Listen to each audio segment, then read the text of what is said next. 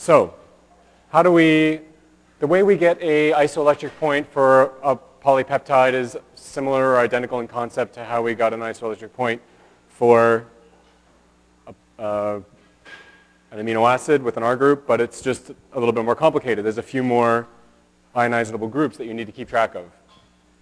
So I'm going to write down on the board kind of all the ionizable groups that I think I need to worry about. All right, so there's the NH3 plus of the alanine. They're all up in pink on the board, right? And then there's the carboxylic acid group of the glutamine. And there is the amino group of the lysine on the side chain. And there is the carboxylic acid group of that lysine.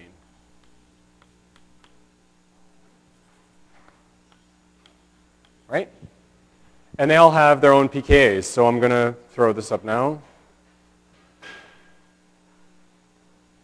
So we covered this table, and if you were to do an exercise like this, you'd be given these numbers.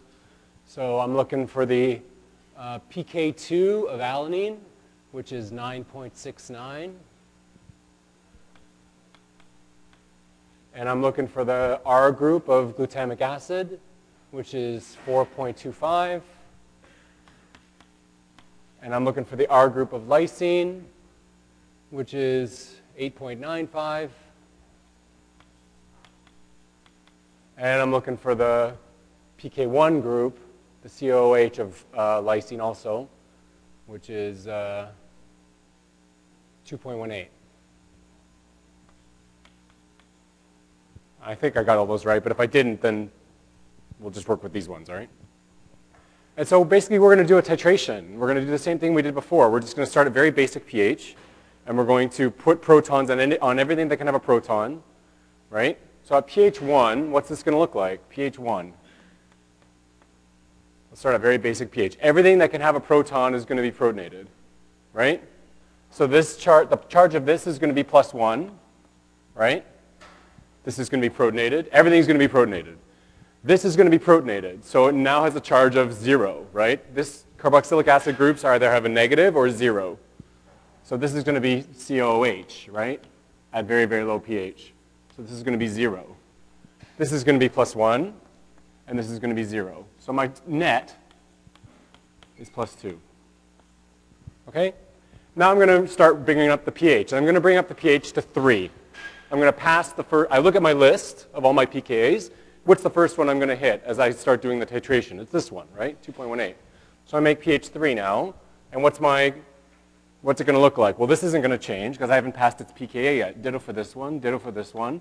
This one's going to become COO minus because as I passed 2.18, the protons started coming off. So this is going to be -1 now, right? And my net charge is going to be +1. And then I just go through the rest of them. Let's bring it up to pH 5. At pH 5, I'm going to pass this one, right? This one doesn't change. This one's now -1. This one doesn't change. And this one's still -1, and my net charge is 0. And then I'm going to go up to pH 9.2. I'm going to pass this one, but not this one. Right? This one hasn't changed yet. This one has. Not yet. This is still -1. This is now 0. The proton comes off of the amino group, and it's just NH2, which has no charge. So this is now 0. And this is still -1, and my net charge is -1. And then if I get up to pH 11, I guess, so let's say, this is 0. This is -1. This is 0. This is -1. I got -2. Okay. Now, we talked about assigning the species that has no net charge, right? It's this one.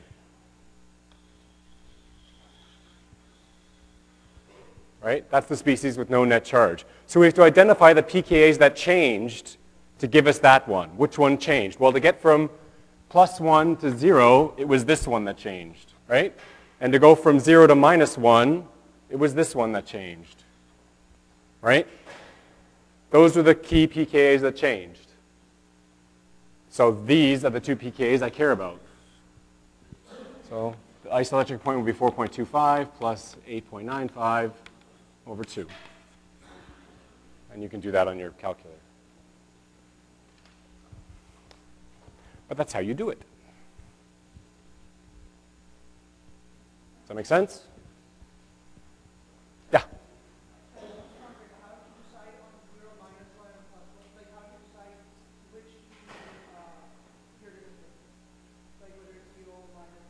So we talked about you have to identify the pKs that flank the no net charge one. So you have to identify the ones which ones changed to go to the 0 state, right? This one didn't change. This one didn't change. This one didn't change going from +1 to 0. This is one. So this pKa, it was when you passed 4.25 that you went from the +1 state of the protein, the tetrapeptide, to the 0 state of the 0 charge state. And the other one that changed to make it go from 0 to -1 was this one. That's the other one that changed. So you just pay attention to the ones that flank the 0 state. If I was caring about this one, this charge state, well, then I would have circled this one. That changed, right? And this one. Yeah.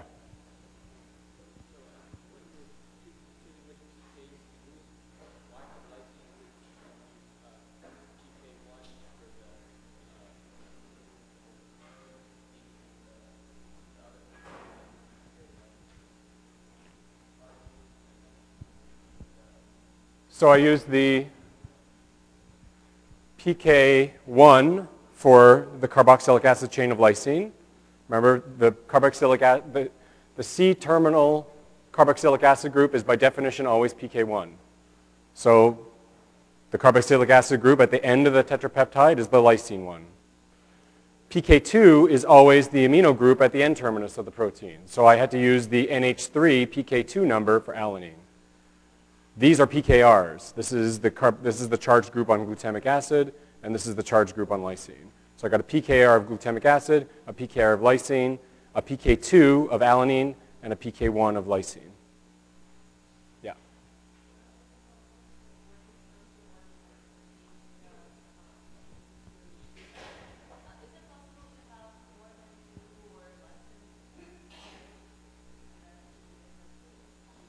More than 2 or less than 2 for what? Shouldn't be. So the question is, can there be more than one? I guess it can get very complicated. I mean, there are computers that will do this for your protein when it's 100 amino acids long. And that protein will probably have more than one lysine in it, or more than one. So it can get a little bit complex. But for the purpose of the course, we're just trying to get the concept across to you. All right? There's only going to ever be one PK1. And there's only ever going to be, PK1, and there's only going to be ever one PK2 because there's only one N-terminus of a protein and one C-terminus of a protein.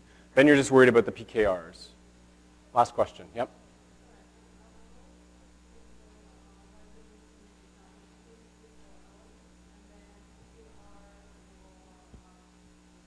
You have to do the pKRs for any amino acid in the protein that has a charged group. So these are these ones, right? See these ones that have a pKr? If you used histidine, you'd have to put that pKr in, lysine, et cetera, et cetera. Typically, we only use the ones that are charged at neutral pH.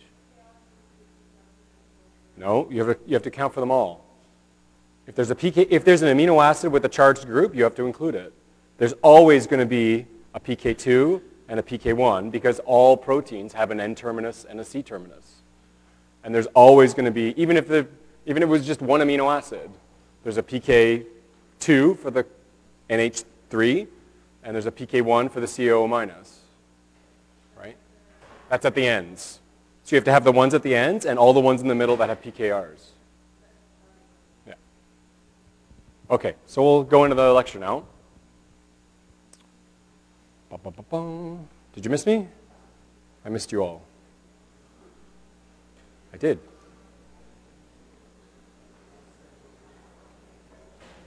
Okay, so you guys covered a little bit about protein structure in the last couple lectures. We talked about secondary structure and tertiary structure. Finishing up tertiary structure. So basically the primary structure of a protein is just its sequence. Computers are really good at that. They like text, like Microsoft Word, just M, A, K, W. Secondary structure is local structure. That is stretches of amino acids that are contiguous, that are kind of all together, that form things like alpha helices or beta sheets. And computers now have gotten pretty good at predicting that too. And then you get into tertiary structure. Tertiary structure is the three-dimensional shape. So you're going to have a local alpha helix that's making a hydrogen bond to some alpha helix that's 100 amino acids away. That's very hard to predict, right? It's quite complex. The best way of predicting it is if you have a known structure for a known protein, and a computer can say, well, I don't know what your protein looks like, but it looks a lot like this other protein just from sequence. It looks a lot like this other protein that I already know the structure for. So I'm going to say it probably looks a bit like that. And that's kind of an educated guess, right? But what I'm saying is basically this three-dimensional fold of a protein is kind of at the heart of biochemistry. It's very hard to predict, and that's why so many people, we've got at least 3 or 4 people just here at York, they dedicate their lives trying to figure out the structures of the three-dimensional shape of proteins. It's important to understand the concept of a protein domain. We first define that from a structural context. It's a domain that's a stable unit of protein structure that'll fold autonomously. Since that, the definition of a domain has changed a little bit, or at least it's evolved a little bit. It can do with specifics of folding. There's an evolutionary component to it. But the best way to explain a protein domain is if I've got a protein that, let's say it's got an N-terminus, and then a C-terminus, and let's say there's 300 amino acids in here, okay? This protein is going to take on a fold, right? But it may not all be all 300 amino acids in one globular bit. It may look like, after it folds, it may look something like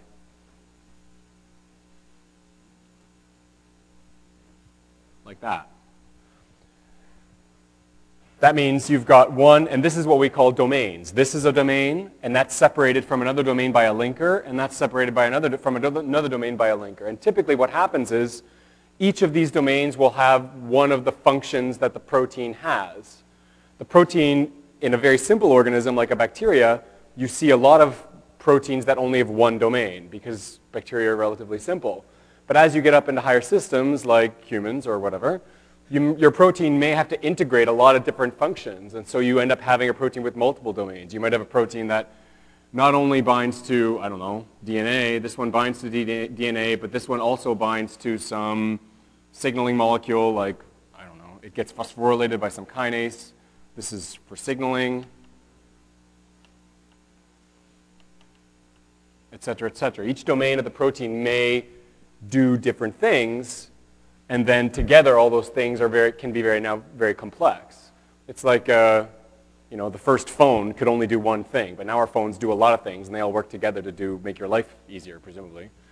But the point is that each of these are structurally autonomous. If I just clone this bit and purify and express it, this, in theory, should fold nicely, independently of not having these guys, because it's a domain. It's a nice, autonomous unit of protein structure. It doesn't need the other ones to fold nicely.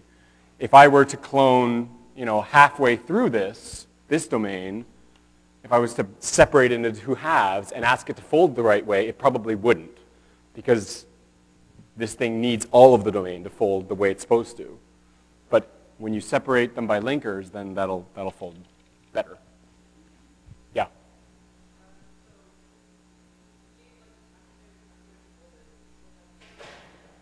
After it's folded, sorry?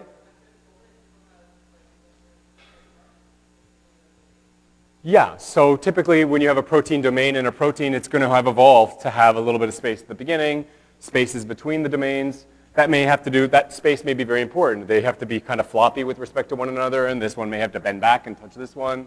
You don't know.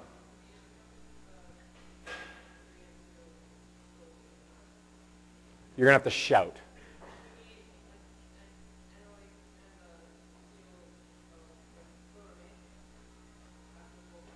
We're going to have to do it after class, or you have to sit at the front. Sorry, I can't hear you. Okay. Last question. We're not going to get through the lecture. Yep.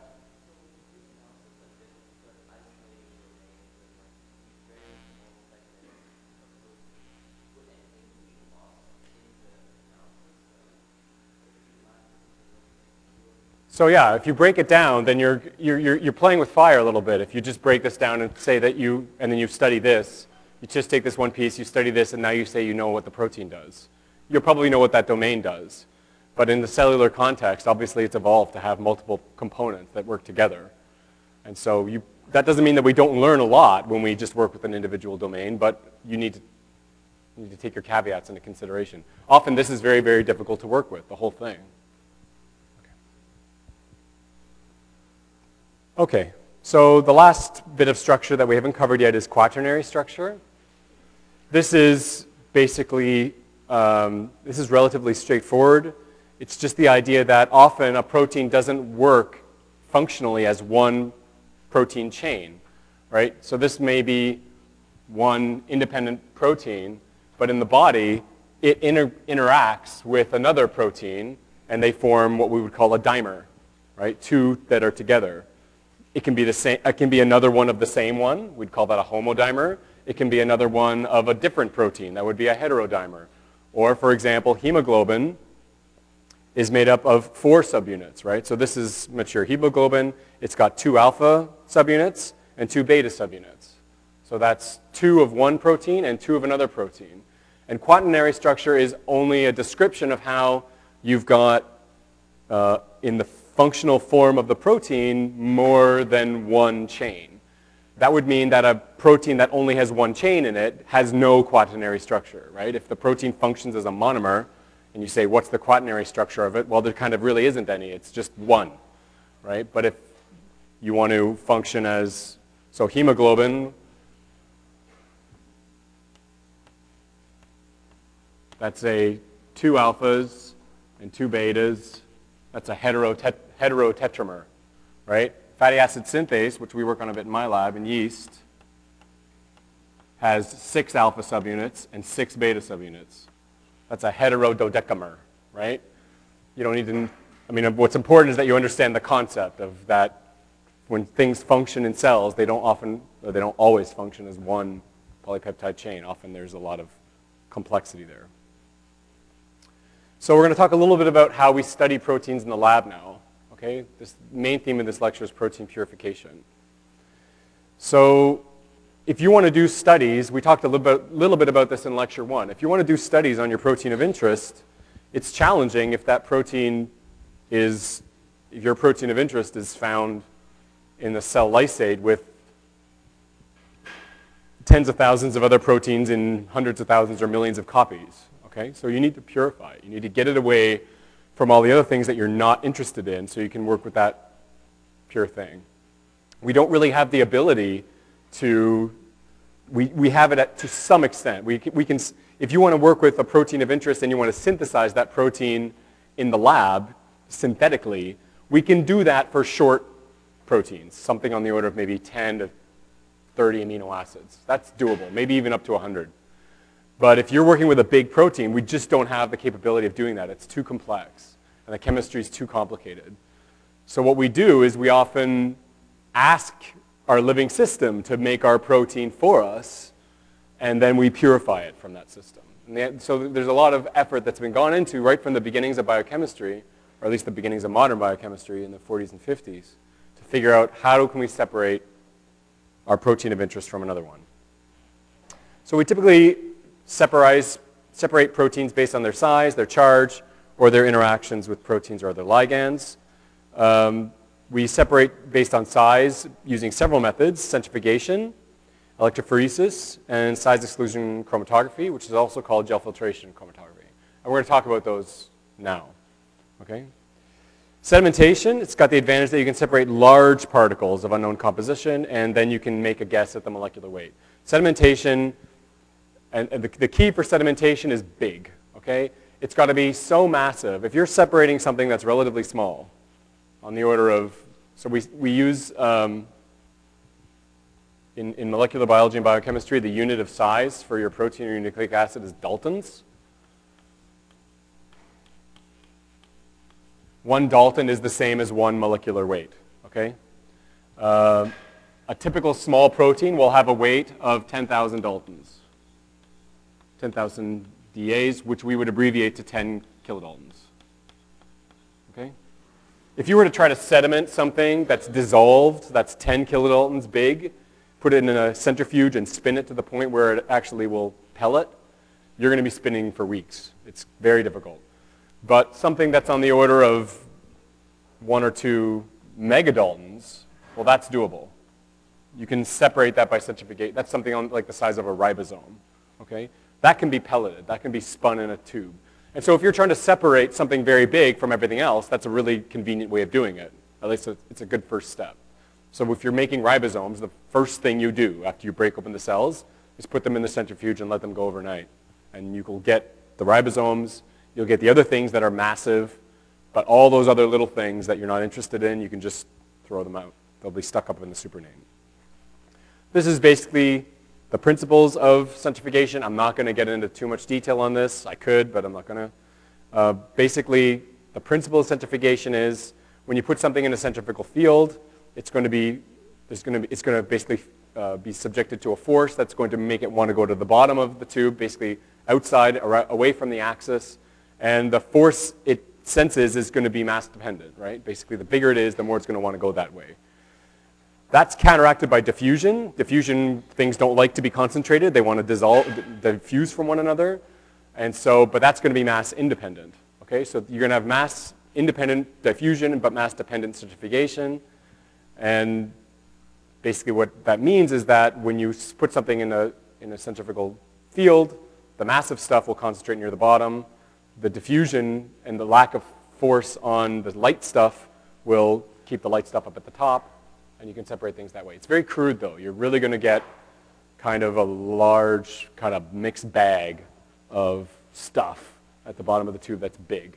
But it's a nice first step.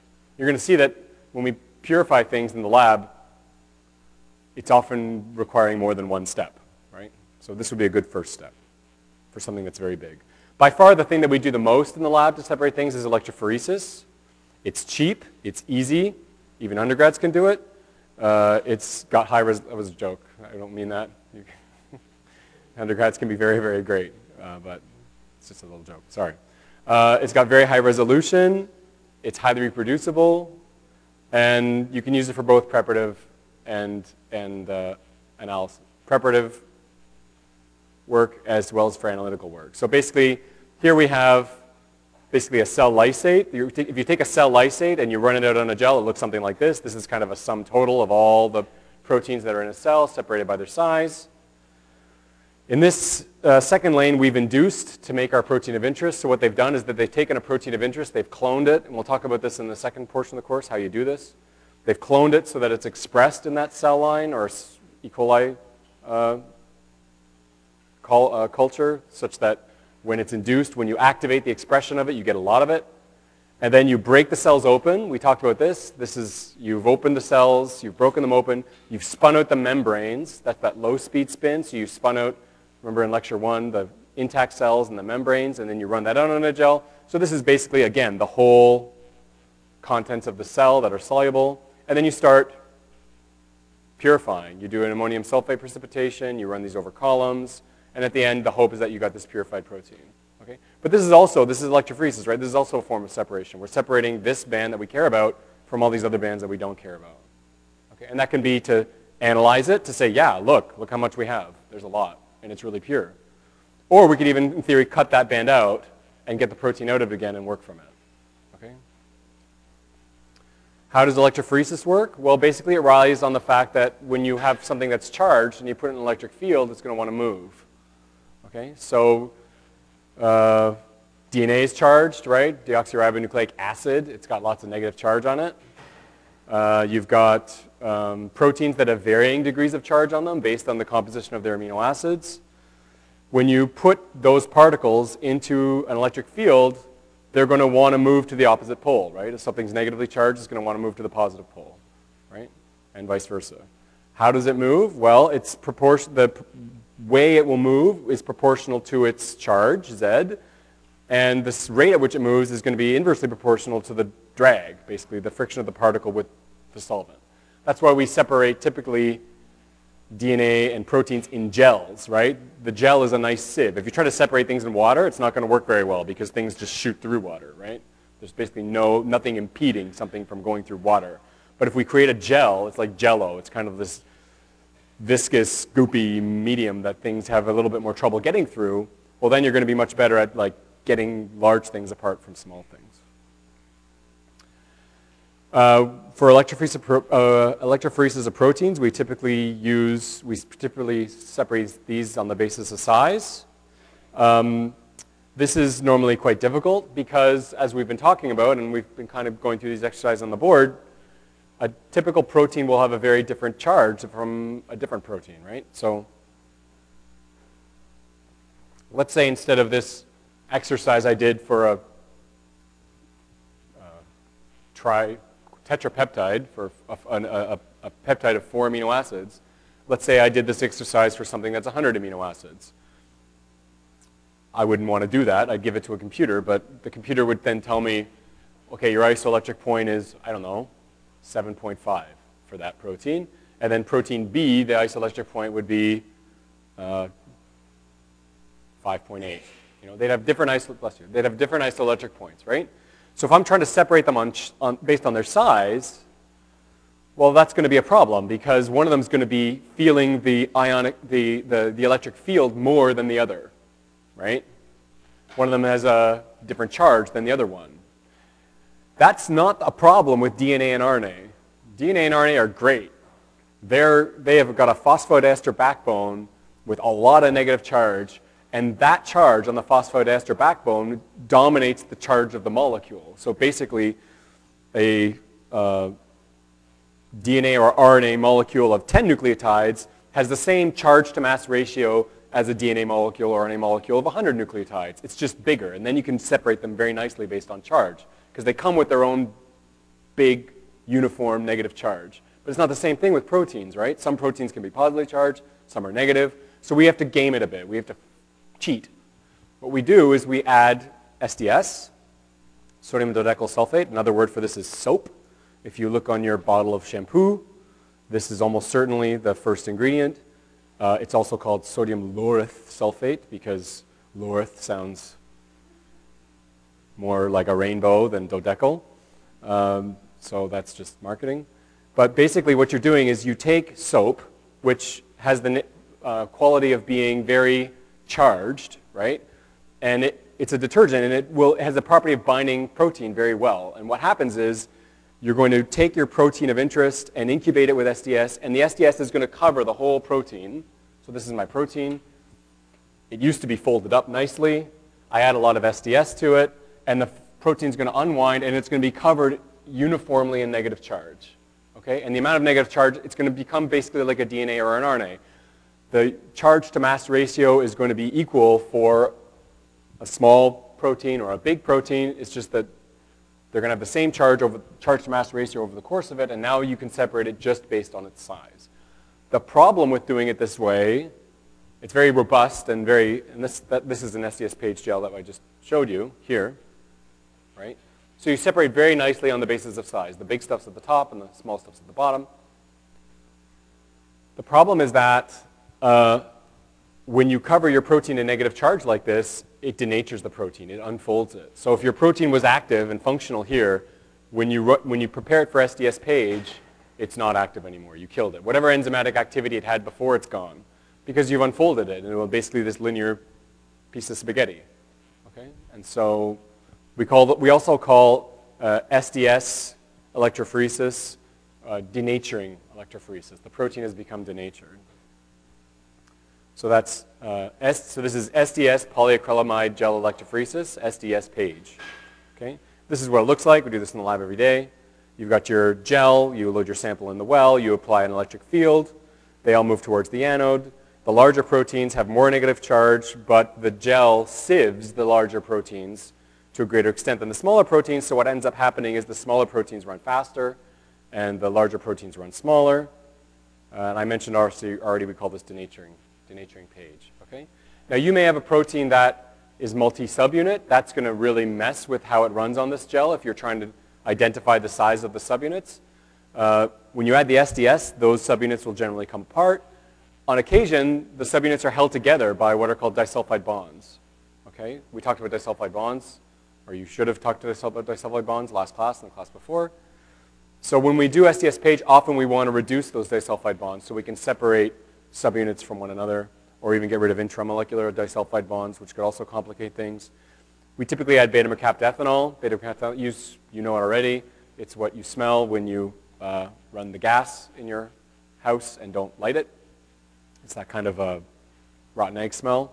But it's a very strong reducing agent. So what it does is that it binds to the disulfide bonds of your protein, breaks them, and now you're going to have everything running out based only on its size without that complicating thing of things running as dimers or trimers or whatever. How do you estimate the size of something by STS-Page?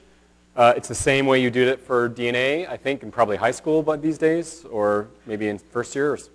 You run a standard or a ladder in an adjacent lane, and that has it has proteins of known molecular weight.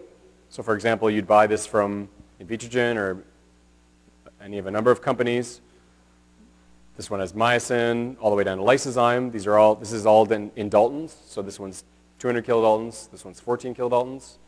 So you run that in lane 1. You measure the distance from the well that they travel. Okay? And you put that on the x-axis. You take the log of the molecular weight, you put that on the y-axis, and you get this curve, okay, this plot. Then you take your protein of unknown size that you've purified, you don't know what it is, you measure the distance it travels from the well, and you fit it to this curve, and you have now an estimate of the molecular weight. Okay? If you know what the protein is, the easy way to identify the molecular weight is to just take the sequence of the protein and put it into a web form, and it'll spit out that it's exactly this size. But if you don't know what your protein is, then that's maybe something you can do on the path to figuring out what your protein is. You can now figure out how big it is.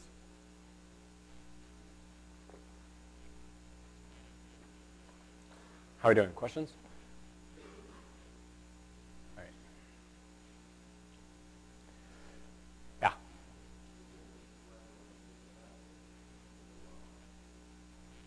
That just makes life easier, right?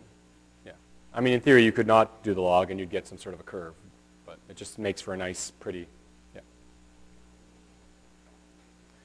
Okay, so let's say that I want to separate my protein from other proteins, but I'm not happy with the resolution. So this is the lysate of bacterial cells, and this is what it looks like. This cell has thousands of different proteins in it. Do you think you've got thousands of bands here? You do. You just can't separate, you just can't distinguish them all because they've been smushed into something that's only 5 centimeters long, okay? So you want increased resolution. You want to separate further and try to get individual proteins away from other individual proteins. You know, 2 proteins that have very similar molecular weights are going to run in the same space on this gel, and if you want to get them further apart, that's going to be difficult. So how else can you do that? One thing we do is a technique called isoelectric focusing. I just told you that when you add the SDS to your protein, it becomes effectively uniformly negatively charged. No matter what charge the protein had to start with, that charge is basically gone. But let's say I can take advantage of that difference in charge between proteins to do further separation. Basically what we can do is take our protein sample and we put it into a gel strip, or sometimes people pour a gel into a little capillary tube, a little glass tube.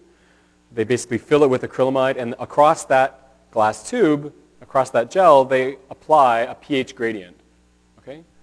And so then what will happen is, when you apply your sample to it, they're going to move in the direction that so if you've got a very positively charged protein, here we have this decreasing pH. If you've got a positively charged protein, it's going to want to go from right to left, and if you've got a negatively charged protein, it's going to want to go from left to right. And basically, the proteins will keep moving in the gradient until they get to a place in the gradient where they've hit their isoelectric point, right? Their isoelectric point is the place where they have no net charge. So at that point, they're going to stop moving, right? So if I've got this tetrapeptide that's got an isoelectric point of whatever this is, I don't know, what is it, 6, something like that? It's going to move in the gradient until it gets to the place in the gradient where the pH is 6. At that point, it has no net charge anymore, so there's nothing positively charged moving it one way or negatively charged moving it the other way anymore, and it's just going to stop. And so what you do is you separate all your proteins in the cell based on their isoelectric points. In this way, here's some examples of some isoelectric points of some different proteins. Lysozyme, very basic. Pepsin, very acidic. Why is that? Why would pepsin have evolved to have an isoelectric point that's very acidic? Yeah. Yeah, it's in your stomach, right? So your stomach is very acidic. Pepsin has evolved to be active at acidic pH, and so it's got a lot of amino acids in it that are acidic. So basically it's happy at acid pH.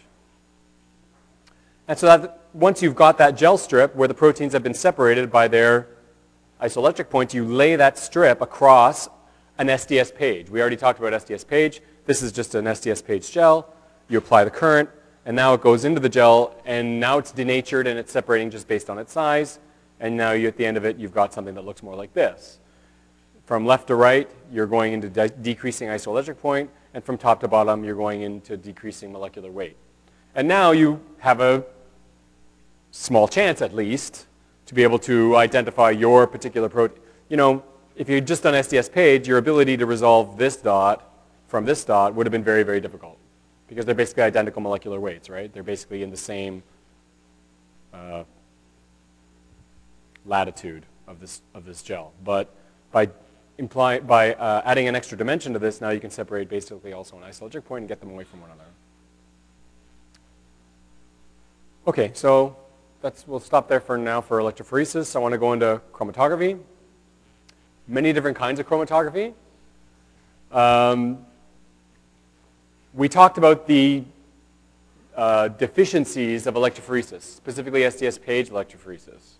The problem with electrophoresis is if you want to purify an active enzyme, you're interested in the enzyme. You want to study how alcohol dehydrogenase metabolizes ethanol. Well, if you're purifying up by SDS page, you've got a problem, because after you've run it out on the gel, after you added the SDS, you basically denatured the whole protein into this piece of spaghetti that doesn't work anymore. So you want ways to purify what we call native proteins, right? Not denatured proteins, proteins that are still in their native state. Okay, so how do you do that? Well, one way that people often use is called chromatography. So this is basically, chromatography, the word comes from separation of colors, actually. If you take a dye, like in a marker, and you apply it to paper chromatography, you can separate different colors in that dye away from one another. We typically, in the biochemistry field, apply the term chromatography to separation of molecules over a medium. Inevitably, usually it's a column. People do still paper electrophoresis, but for the purpose of the course, we're going to talk about column chromatography. What's a column? A column is basically this tube that's filled with a matrix, beads usually, beads that have some property. The sample is passed over the beads, and the way that the sample interacts with the beads is going to affect the rate at which the samples go through the column. So everything that you add to the column is going through it from top to bottom, but the stuff you're applying to the column, by virtue of the nature of the column, you're going to have things that interact with the column differently than others. When we're talking about ion exchange chromatography, the column, the matrix of the column, the beads of the column, what's important is that they have a charge on them. We're separating on the basis of charge.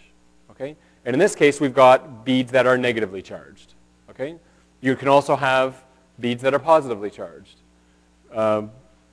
Which one you pick depends on whether you think your protein is negatively charged or positively charged. You can try to separate it by using negatively charged beads, and if it doesn't work, then you'd probably try to separate it by positively charged beads if you don't know what the protein is. So basically, in this example, we've got negatively charged beads. Okay? We apply our sample. Our sample will be a lysate from proteins. Okay? Proteins that have a large net negative charge, okay, that's this big dark red dot. Well, you know what happens when negatively charged things interact with negatively charged things? They don't like each other. They repel.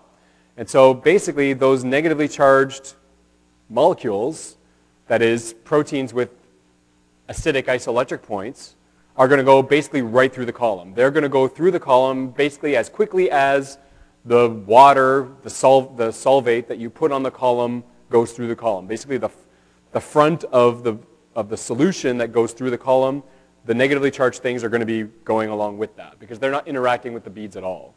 Okay? And then you get them basically down, and then what you want to do is you want to fractionate. You want to separate that which comes off the column over time into fractions. So fraction 1, nothing has come off yet. Fraction 2, nothing's come off yet. Fraction 3, the things that came off first have started to come off. And if your beads are negatively charged, then those things are going to be negatively charged things. Okay? If you've got things with positive charges, they're going to stick to the column. So basically, after we've run our sample through the column and we've washed it a little bit, put some buffer through it, all the negatively charged things will have run through the column, and all the positively charged things will be stuck to the column. Okay? How do we get them off? Well, what we do is that we compete them off with a buffer that has charge in it. Okay? So we apply a solution over the column that has an increasing amount of charge, and when I say charge, I mean salt, right? You could use sodium chloride. It's got lots of positively charged sodium ions. It's got lots of negatively charged chloride ions. You could put a very low amount of salt on the column first, let's say 10 millimolar salt, okay? As opposed to a high amount of salt, like 1 molar salt, right? You put 10 millimolar salt over the column.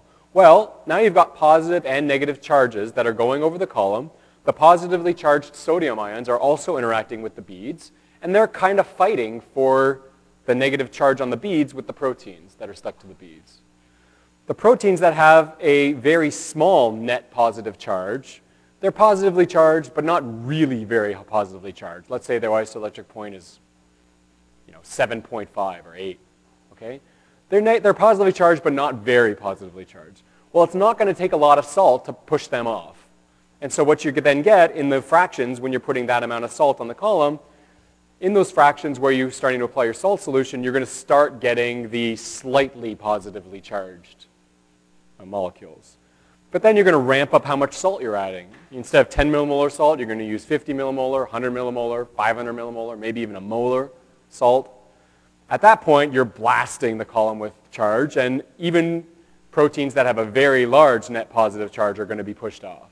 And so what you're doing is you're stretching out all the positively charged proteins in the cell away from one another based on their charge. And the important thing is that they're native, right? You haven't denatured them. Okay? So what you're going to have at the end is a run of fractions. We call these fractions. It's not going to be 1 to 6. It's going to be more like 1 to 80. Okay? And all the proteins in the cell are going to be separated across those 80 fractions based on their charge. And hopefully the protein you want is in one of those. You can then take that fraction. It's going to be in that fraction along with all the other proteins in the cell you don't want that happen to have the same isoelectric point. So you then need to subsequently purify those others away. How would you do that? Well, you've separated them on the basis of charge, but they don't necessarily all have the same size, so then you would use a different type of chromatography that separates based on size. This is called size exclusion chromatography. It's also called gel filtration chromatography. In this method, the beads in the column do not have any charge on them, no charge. But the beads have little pores in them. You can imagine the beads are not like a marble. They're more like, I don't know, kind of like a ball of twine, I guess. There's spaces in it, right? And the spaces, you can buy beads with different sizes of space in them.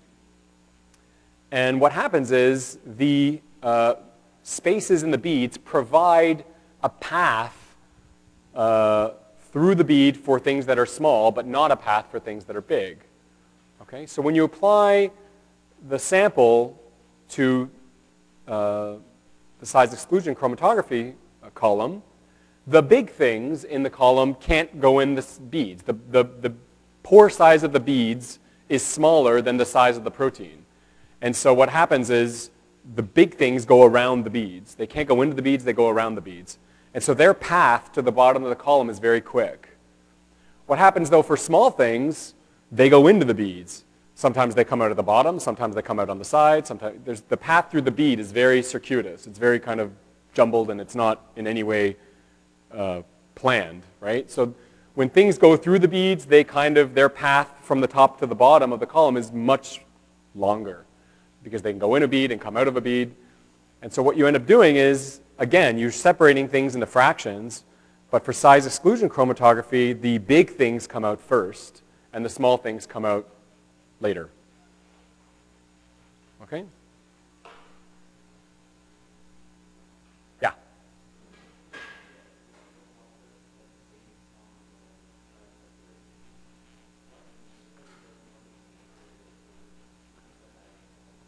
It's a good question. So the question is, why don't we denature the protein when you add the salt? Typically, proteins can be pretty happy in increasing amounts of salt. You know, they've evolved to be, if it's natively folded, their hydrophobic bits are in the middle and their hydrophilic bits are pointing out. And so those hydrophobic bits are generally pretty happy with charge floating around. The body is a salt-containing thing, right? Having said that, it is possible that if you add too much salt, you could actually denature the protein. Yeah. So you have to bear that in mind. You wouldn't actually put 1 molar salt over the column. That would probably be too much. If you needed 1 molar salt to get your thing off the column, the better thing to do would be to slightly change the pH of the column such that now the things have a slightly different charge, or you'd use the other column. If you use negatively charged beads, you'd use the positively charged column. Okay. This is the type of chromatography that we do most often in the lab. It's called affinity chromatography. In affinity chromatography, our beads are covered with some sort of reagent that will interact with our protein of interest and only our protein of interest. Okay? So basically, instead of beads that are just negatively charged or positively charged, or beads that have pores in them, by far the most common form of affinity chromatography involves the use of nickel ions. So this is a column that's filled with beads that are saturated with nickel. All right?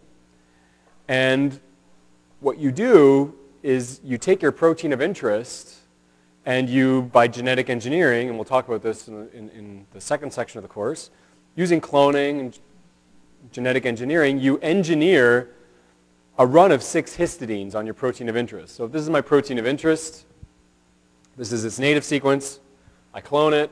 Where's my chalk? I clone it such that I insert into, say, the N-terminus a run of 6 histidines. If you remember the R group of histidine, it's that ring, that imidazole ring. Imidazole rings like to bind nickel. Okay? And so what happens is you express your cloned protein in, say, E. coli. E. coli makes a lot of it. You break open the E. coli, you run it over the nickel column. This protein binds the nickel column really, really well because of this 6 histidine tag you've engineered into it. That tends to be pretty rare, 6 histidines in a row. Doesn't happen very often in proteins that are normally in the cell. All the other proteins you don't care about go through the column. And then what you can do, you remember the R group of histidine is called imidazole, an imidazole ring. You can just, after you've washed out all the proteins you don't want through the column, then you apply imidazole to the column. And now the imidazole on the protein is competing with the imidazole that you've added for the nickel. And basically, you swamp the column with the imidazole you add, and the imidazole rings on the protein can't compete. And so they basically let go. And then your protein of interest comes off the column. The rub of this is that you have to know what protein you're working with. You can't, if you're trying to find some mystery protein that has some mystery activity, you can't do this way. You can't do it this way. You haven't cloned it. You don't know which protein to add the histidines to. All right? But if you're working in a lab and you know, so in my lab we like to work on these proteins called law-related proteins. I want to work with law. That's the protein I want to work with. So I clone it and I put these 6 histidines on it and I ask E. coli to make buckets of it for me and then I purify it out of E. coli. Right? But if you're chasing some mystery protein in human cells that has some mystery activity and you don't know what protein does it, well then you can't do it this way, right? You don't know which protein to tag. Who had a question? That's why I often finish my point, because often I do that. Okay. So yeah, you got to engineer this into your protein of interest. So this is kind of the idea of what I've been talking about for native purification of enzymes. If you want to purify an enzyme that you don't know, this concept of specific activity is very important. And if you look up papers, classic biochemistry papers, where they were figuring out how people metabolize ethanol or fat or who knows what. This is a very important concept. The idea of a specific activity is, well, first you have to have an activity. You have to have a thing the enzyme does, okay? So let's say I'm interested in metabolism of ethanol, and I'm trying to chase after the enzyme that we now know is alcohol dehydrogenase. Well, I need an assay. I need a test for, I know that something in cells metabolizes ethanol, but I don't know what it is. I'm trying to purify the enzyme that does that. Okay? Well, I need a test to take ethanol and convert it to acetaldehyde, I believe. And so basically, you take a cell lysate, okay, and you have your test for converting ethanol, and you add the cell lysate to it, and somewhere in that cell lysate is alcohol dehydrogenase. And so at a certain rate, it converts the ethanol, and I assign an activity to that. I say, in my crude cellular extract, I had a total of 10,000 milligrams of protein, and that 10,000 milligrams of protein was able to metabolize 100,000 units of ethanol conversion, okay? So I take my 100,000 units of activity and I divide it by the total amount of protein, and I get a specific activity, 10 units per mg, all right? So the specific activity of unpurified cell lysate is quite low, all right? But then what do? Is I take that cell lysate and I precipitate it with ammonium sulfate. We didn't really go into precipitation, so we'll jump that. I take that cell extract and I put it over ion exchange chromatography. And I test each fraction for the activity. I take fraction 1 and I do my assay with ethanol. I take fraction 2, I do the same assay. And I realize that it's fraction, 48, where, hey, there's a lot of activity in that fraction, okay? How much protein was in that fraction? There was only 400 milligrams of protein in it, but it had 80,000 units of activity. Okay, so the specific activity has gone way up. The amount of activity per gram of protein that I have has gone from 10 to 200. Okay, and then I can go through other forms of purification. The idea is to get a very, very high specific activity. You're going to have maybe not a lot of protein left over. Well, that's not unexpected. If you take all the proteins in the cells and reduce it only to the one you want, well, then there's not going to be much protein left, right? I've gone from 10,000 milligrams of protein to 3. But the activity in those 3 milligrams is enormous. And my normalized amount of activity, the specific activity, is very high. And at this point, I would probably take what I've purified and run it on a gel, and I would hope I'd see one band, right? I purified my one enzyme that I'm interested in chasing after, and then we have methods to identify what that protein is. And now you say you've discovered a new enzyme that does X, right? So this idea of purifying to increase the specific activity of your protein of interest is central to kind of biochemistry and purification. Is that clear? You can imagine an analogy where you've got 10,000 people. You're looking for the dentist in there. You separate the 10,000 people into bins of 100. 9 of those bins have no skill whatsoever in dentistry. One of those bins, there's a dentist in there somewhere, but you need to separate it further after that, and eventually you're hoping to get down to one person that has a high activity of cavity filling. Okay. Yoink. Chemical.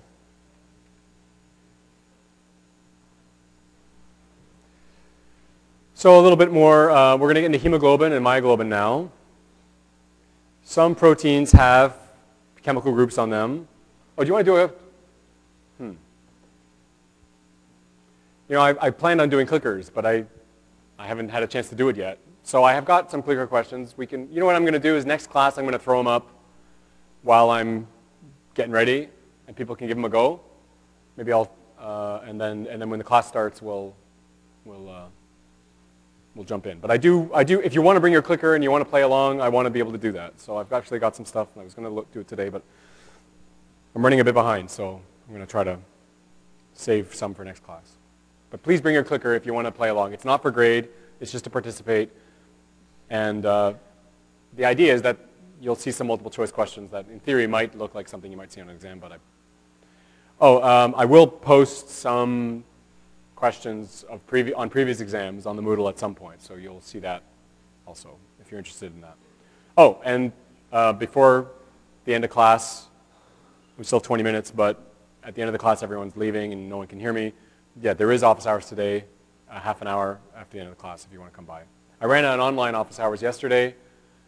Only one person showed up, but I will do that. I try to do that at least once a week, and I try to give at least a day or two's notice on the Moodle, so just keep an eye on the Moodle. I don't ever say, office hours is starting now.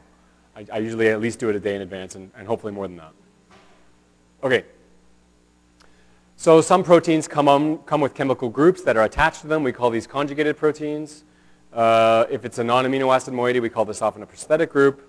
The classic example of this that we're going to cover now is this idea of heme. Heme is a prosthetic group that we see in both myoglobin and hemoglobin.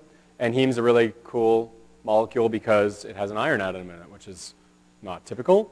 Why is heme important? Well, we need oxygen. We've evolved to need oxygen. The problem is that oxygen diffuses poorly.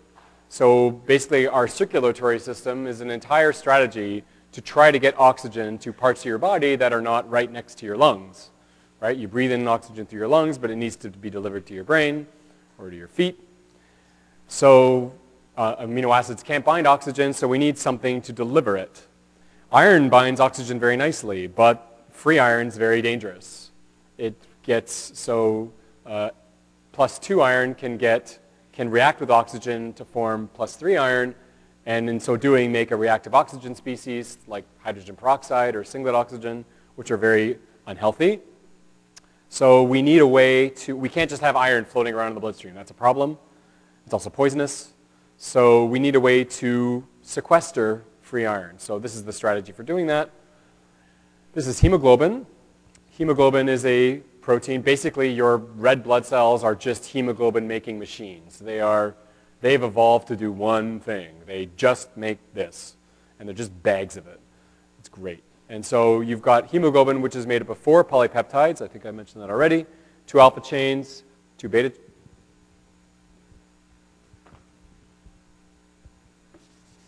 Goodness gracious.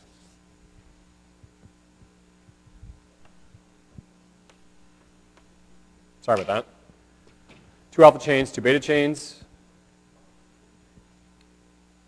That's what I do when I'm thinking about something else while I'm writing. And so this is the tertiary structure. Well, it's also the quaternary structure, right? There's more than one chain in here, but you get an idea of the 3-dimensional fold, right? We talked about tertiary structure. You can see the 3-dimensional fold of each subunit in here. And it's that 3-dimensional fold that allows it to bind heme, okay?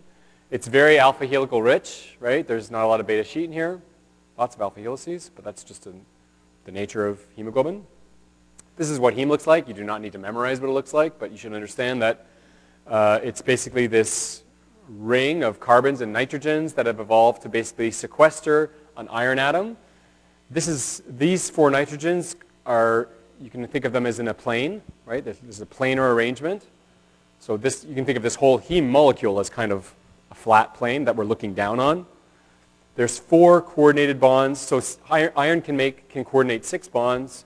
4 of them are made to nitrogens that are in the plane of the heme. So this is another kind of diagram of it. So you've got this iron here. It's got 6 coordination bonds. 4 of them are planar, and these are the nitrogens of the heme molecule. There's 2 coordination bonds that point outside of the plane of the ring. One of those is to a histidine that is in hemoglobin, all right? That's in one of the subunits. So there's a histidine in the protein that makes that 5th coordination bond, holds it in place. The 6th one is reserved for the oxygen. That's the one that's going to bind covalently to the oxygen, okay? This oxygen site is highly baried. Why is that?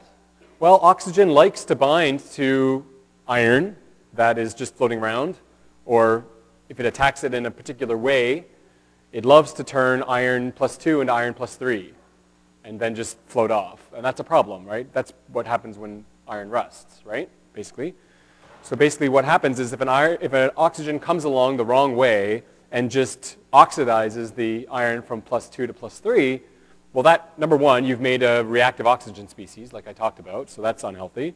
And you've killed the hemoglobin. It can't bind oxygen anymore. +3 iron in hemoglobin is not active. And so what you want to do is the iron binding site in hemoglobin is very buried. It's very kind of sequestered away from solvent, such that when the oxygen gets in there, it really can only go in kind of one way. It's evolved to make sure that that oxygen atom has a very specific path to the iron such that it binds this way instead of just oxidizing the iron and floating off. So we talked about how hemoglobin has 2 alpha subunits, 2 beta subunits. Each subunit has a heme molecule in it. Each heme group can bind 1 oxygen, so there's 4 oxygens that can bind per big hemoglobin. So we've talked about this heterotetramer that binds 4 hemes and 4 O2 molecules. On the other hand, in addition to hemoglobin, your body also has something called myoglobin. Okay? It's made in the muscles. It's only got 1 polypeptide. It binds 1 heme and 1 oxygen. So why is that? Why do we have 2 different molecules, one that binds 4 hemes and 4 oxygen molecules, and that's what's circulating around in your red blood cells, and one in your muscles that only has 1 heme and 1 oxygen molecule? Well, the answer comes from the fact that we need molecules that bind oxygen in our bodies that can do 2 different things, and myoglobin and hemoglobin do those 2 different things. So here's the partial pressure of oxygen in the lungs. It's on the order of 15 kilopascals. Your partial pressure of oxygen in a resting muscle is 5. Oxygen in a working muscle is 1. You're using the oxygen in a working muscle, right? So it drops. So for transporting oxygen in the blood, we need a molecule that will pick up oxygen at high partial pressure in the lungs, but then it'll let go of it when it gets to the muscle. You don't want your oxygen molecule on your heme to bind. You don't want oxygen to bind to your heme in the blood and then fly past the muscle and not let go of it, right? But when we want to store oxygen in the muscle, we need something that's got a high affinity for oxygen, right? And so we've got hemoglobin and myoglobin that fulfill these different roles. Hemoglobin picks up, Hemoglobin picks up oxygen when there's lots of oxygen in the lungs and then lets go of it when it gets to the muscle and the oxygen level is much lower. Whereas myoglobin just likes really binding oxygen. So as soon as oxygen comes by, it grabs it, and that's part of the reason why hemoglobin will let go of it. So this is our binding curves for hemoglobin. The binding curve for myoglobin is very straightforward. It looks something just like this high affinity state. It just binds oxygen at high levels at all. I mean, it doesn't need a very high partial pressure of oxygen to bind it very tightly. On the other hand, oxygen is a very strange kind of curve for binding oxygen, and that's because hemoglobin exists in more than one state. Okay? It's got a low affinity state, there's a transition from a low to a high affinity state, and it's got a high affinity state. And we call this cooperative binding. Okay? So cooperative binding refers to, and seeing this kind of sigmoidal transition between a low affinity state and a high affinity state, instead of just a curve that just goes up and then flattens out, when you see a curve that makes an S like this, that's often indicative of what we call cooperative binding. What happens is, as the first oxygen is bound to hemoglobin, that's a little bit difficult. All right? So there's kind of like a resistance to binding that first oxygen, but once that first oxygen is bound, the next oxygens jump on very quickly. Okay? So there's binding of the first oxygen molecule results in easier binding of the subsequent oxygen molecules. Okay? So you can imagine a situation where you've got this hemoglobin that has no oxygen on it. Getting that first oxygen on is a little bit difficult, but once it's on, the hemoglobin changes and then it grabs another 3 oxygens very quickly. So how does that work? Well, it's because hemoglobin will undergo a conformational change upon oxygen binding. Okay? This is we call those two states of hemoglobin the tense state, or the T state, and the R state, or the relaxed state. Okay? So this is basically empty hemoglobin. Okay? And this is hemoglobin as it's transitioned into the relaxed state. Okay? So 2 to more oxygens on it will increase the propensity of forming this form. Okay? So this form has relatively low affinity for oxygen. As the first one binds and subsequent ones binds, you're going to get more and more of this relaxed state, and this one really likes to bind oxygen. Okay? Why is that? What happens? Well, this is kind of what I showed you already.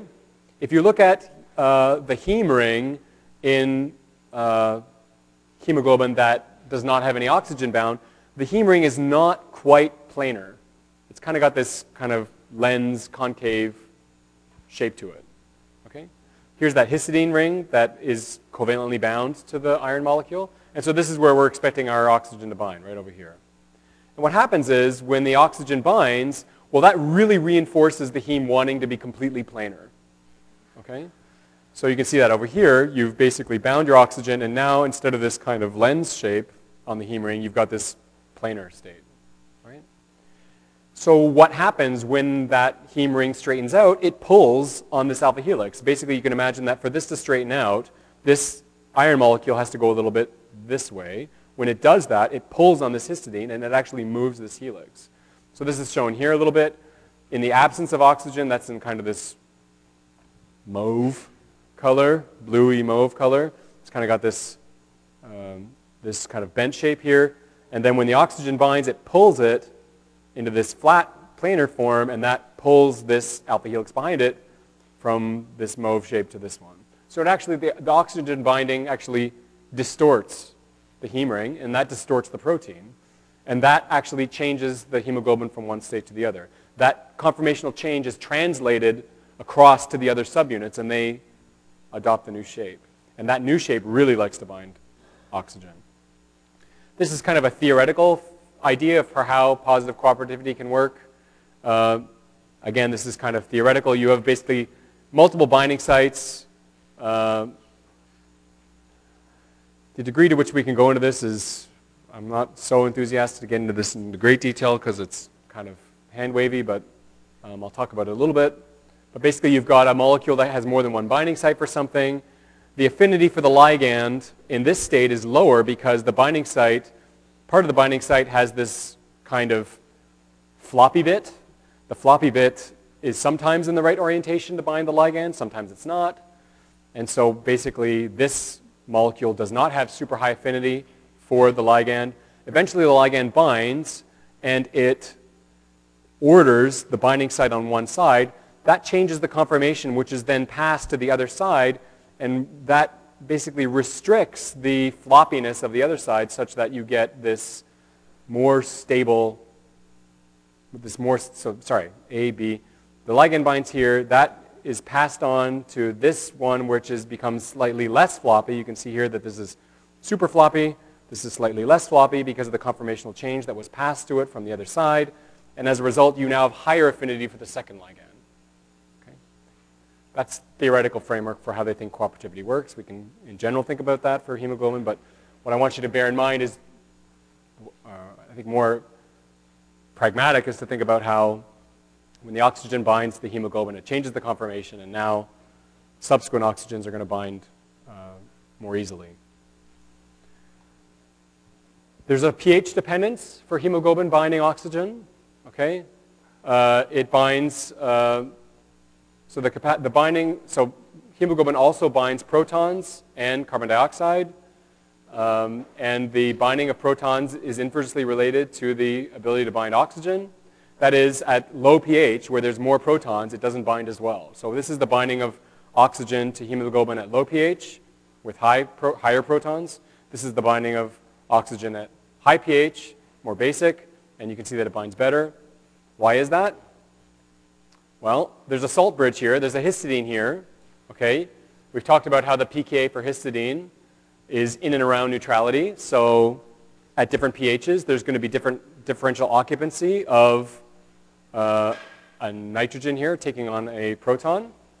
When you protonate this histidine, okay, that forms a bond, a salt bridge, to an aspartic acid on an adjacent residue. So basically, this is an alpha subunit.